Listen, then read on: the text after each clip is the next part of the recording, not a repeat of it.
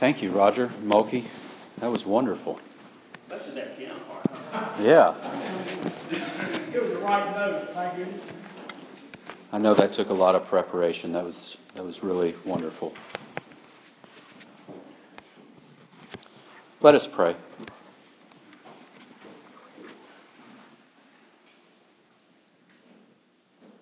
Lord, as we enter this time where your word is to be read and to be proclaimed, we ask that you bless the proclamation of it and that you bless the hearing of it. And we ask that your words will stir within us something deep, something that moves us and moves us closer to you. And we ask that you, by the power of your Spirit, awaken us to some truth that you have in store and mind for us today, and that we receive it and will be blessed by it. Bless this time that we have in your presence and in the presence of each other. In Christ's holy name we pray. Amen. Please stand if you are able for the reading of the word.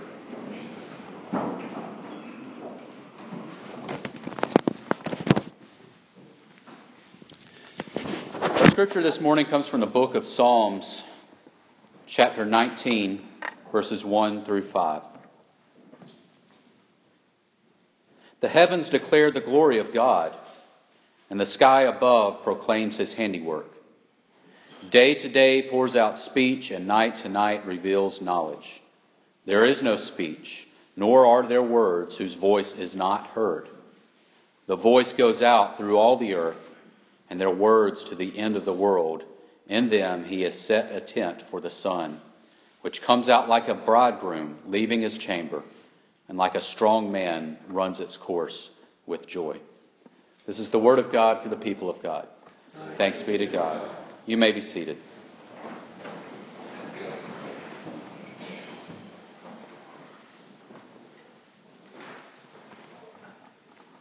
In the past few weeks, we've been talking about what it means to live true in a world of lies.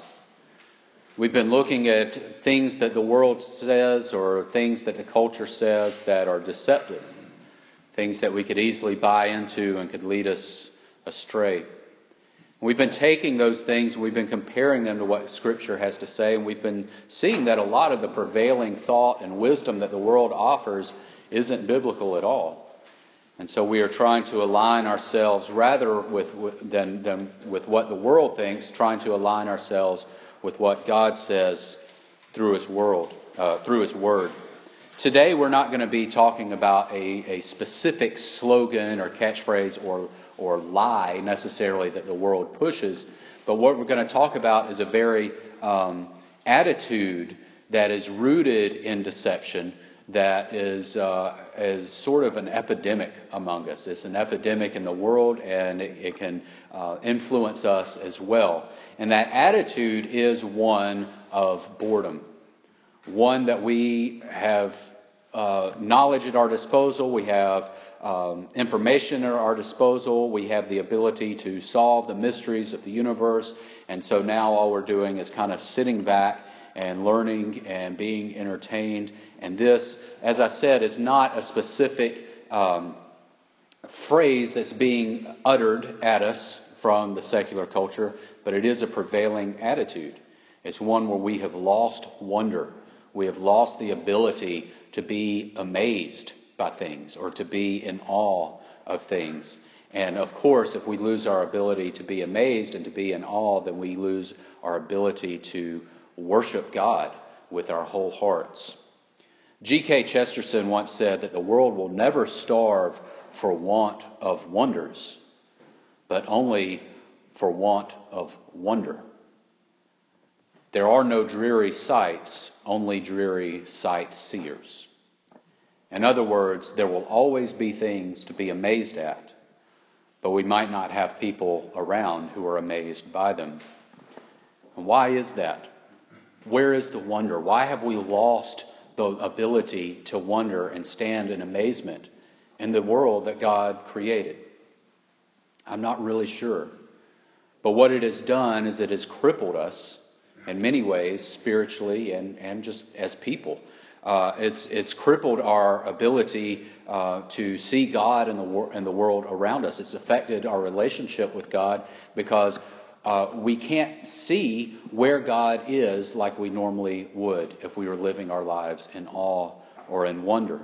You see, when we are mindful of God's presence, when we are mindful of God's creation, whether it's through nature, through the birds, the trees, the skies, the stars, or whether it's through other people that God created, when we are mindful of God's handiwork, we will never cease to be amazed at the way God is working through that. We will never be bored. We will never be apathetic to the way that God is moving in the world around us. But if we are bored, if we lose our sense of wonder, then we fail to see how God is working in us, how He's working around us, how He's working through the people and the circumstances around us, because we're just simply not looking.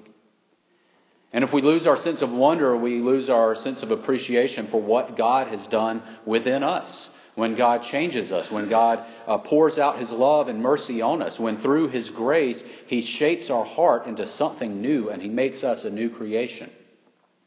If we lose our sense of wonder and amazement over that, then we cannot possibly understand how God is working in the world. And when we lose sight of how God is working in the world, we lose our own sense of purpose. Our lives start to become dull, routine, and meaningless. Because if we can't see how God is working and what God is doing, then we can't join in with Him. We can't become a part of His plan if we fail to see what He is doing. And so one thing that we have to ask ourselves is, what does our life feel like? Does our life feel like a journey? Does our life feel like we are moving along on this journey with God and we are seeing miraculous things along the way? Or does our life feel more like we are just walking on a treadmill, staring at the same thing over and over again? Or perhaps we feel like a hamster on a wheel, just running and getting nowhere, day after day after day. That's what life will feel like if we don't see God around us. And we lose our sense of purpose. It feels mundane. It feels meaningless and dull, routine, because we can't join in with what God is doing. And then when that happens, it robs us of our joy. We can't live a joyful life if we feel like life is just a rut, like it's just a routine that we keep doing. But God is trying to make it known all around us that He is present, that He is active. The psalm that we just read said, "The heavens declare the glory of God, and the sky above proclaims His handiwork." And the psalmist goes on to talk about the tent, or the sun being like a bridegroom going into his tent and returning and coming back out. And so we see that God is giving us these signs all through nature, not just through nature, but also through each other. Yet we so often miss them because we've lost our sense of wonder. Now, if God's power and if God's ability, His creativity, if God's presence is available all around us, how is it that we miss it? John Calvin once said that we have the ability, everyone is born with the ability to see God in nature. However, we can't come to that ability because of our own sin. We can only come to that ability when we spend time with God, when we get into the Scriptures. And then once we are in the Scriptures, we become aware of our own sin, we become aware of our fallen nature, and then we become aware of God, and we know God, and then we can see God through nature and through what He is doing in the people around us and our circumstances. But we can't do any of that if we don't spend time with God. We can't. Now, everything today is bigger, flashier, faster, newer. That's how the world markets to us. Everything has to be better than it once was. And so it seems like we're almost bored with it all. We can't be impressed anymore. But really, if you get down to it, you have to ask yourself, are we trying to distract ourselves from something? if we're always trying to get on to the next thing, the newest, the fastest, the best thing, what is it that we are trying to pull ourselves away from? What is it that we are trying to distract ourselves from? And I think that that word is simply mystery. We don't like mystery. We don't like not knowing. In a day of information, a day where you can Google anything that you want to know and find it out just like that, we don't like the feeling of not knowing. And see, a relationship with God is based on us not knowing. Because it's based on faith, it's based on trust, it's based on us acknowledging that God is mysterious, that God knows more than we do, and God has a plan that we cannot see, and we have to step into that. We have to live into that. But yet, we don't. So often we run from mystery. We run from the unknown because we've gotten so used to being able to find out everything for ourselves. But we should never run away from mystery. Einstein once said that the most beautiful thing we can experience is the mysterious. And he said that because when you step into the mysterious, when you step into the unknown, that's when you can explore. That's when you can really seek out what is genuine and what is real. And it's the same thing in our relationships with God. If we step into the mysterious, if we are willing to step into those moments of silence, those moments of things that we just don't understand, when we step into God's presence and we don't understand it, that's when we can come to know God. And God can allow us to come to know ourselves. But so often we withdraw from mystery, and unfortunately when we do, we withdraw from God. Now the term mystic, I'm sure you've heard it before. A lot of times we think of a mystic as somebody, maybe from an Eastern religion or a pagan religion, and you hear the term, and a lot of strange things might come to mind. When you hear mystic, you might think of candles or incense or meditation or something strange. But in reality, the definition of a mystic is someone who is not content to have a second-hand encounter with God, but desires a direct, unmediated experience with God. By that definition, in that sense, we should all strive to be mystics. We should all be striving to have a first-hand encounter with God, rather than just rely on the second-hand information or second-hand experience told to us by someone else. We must strive for first-hand experiences with God, and we can only do that by living our lives in wonder and being willing to step into the mysterious. That's done in the still, quiet moments. The psalm that says, "Be still and know that I am God." You can't know God until you are first still. It can't be done. If we are distracted, if we are looking at a million different things, running a million different directions, and we have all these things on our mind, it is impossible for us to know God, because God wants us to be still, to stop, and to spend that time in His presence, just knowing who He is and that He is with us. The Grand Canyon is one of the wonders of the world.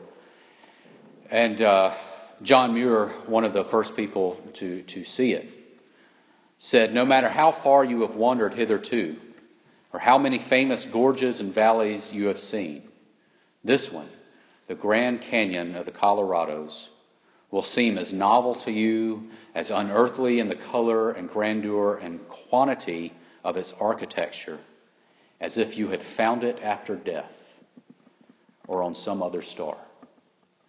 In other words, the Grand Canyon to him was almost supernatural.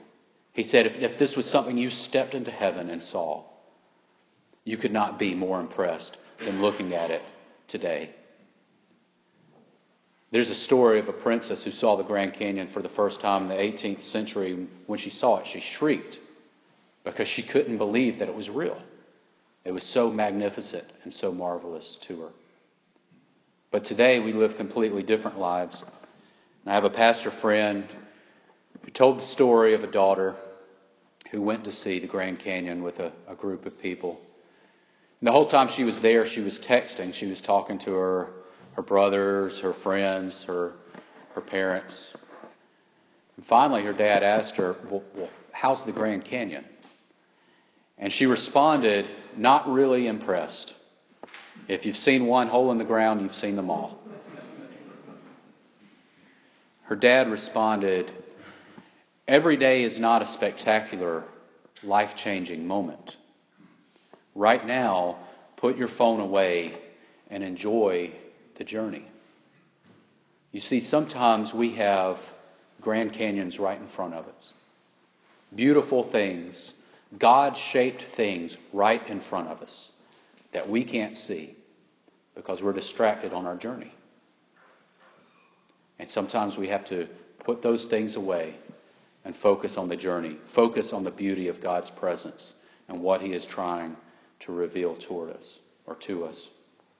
Now, I don't want to get off on a tangent about cell phones. I have a smartphone myself, and it comes in handy. I mean, I use it to stay in touch with the church when I'm on campus in Atlanta. I use it to stay in touch with my family, and they're wonderful inventions. But I'm afraid that so often we become reliant on instant communication or on instant knowledge that we miss those moments of wonder, those moments of stillness, those moments of silence. And I confess now, there are times where I know there is a moment where I could have spent in silence and stillness, knowing God. But instead I pull out the cell phone and I just start mindlessly looking at it. And that's what we do. God has ordained and appointed these times in our day, throughout our day and in our lives, where we can stop and just rest in Him and see Him and speak to Him and know that He is present. But yet we fill those moments. We have this tendency to fill those moments up with something meaningless. And that's why we're bored. That's why we've lost our sense of wonder. And that's why so often we can't see God at work in the world around us. But He's there. The heavens declare the glory of God, and the sky above proclaims His handiwork. When was the last time you stopped and looked around at God's creation? When was the last time you saw other people as part of God's creation? When was the last time that you intentionally left moments blank during the day and allowed that time to become an encounter with God? Not a second-hand encounter, but a real, first-hand, unmediated experience with God. Be still and know that He is God. The signs are all around us. And if we live our lives in boredom, we will miss it, and we will have no joy, no passion, no purpose. But if we embrace the journey, if we embrace the mystery and embrace the times of stillness and quiet and unknowing, then maybe we can recover that sense of wonder.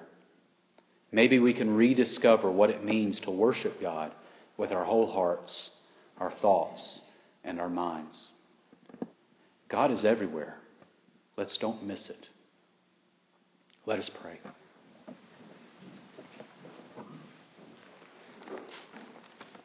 Lord, we thank You that You are everywhere. You are among us. You are beside us, behind us, before us, within us. You are at work all around us. You invite us to join in, to join You in that work. We confess that so often we miss that. We miss the invitation because we are not living our lives in wonder. Open our hearts, Lord. Open our eyes. Illuminate our vision. Illuminate the world around us so that we can see You. And Lord, we ask that You give us moments throughout the day where we can simply be still and know that You are God. In Your holy name we pray. Amen. Our hymn of invitation this morning is This Is My Father's World, hymn number 144 in the United Methodist Hymnal. I invite and encourage you, if you've made a decision of any type today, to come forward as we sing. Please stand if you are able, hymn number 144.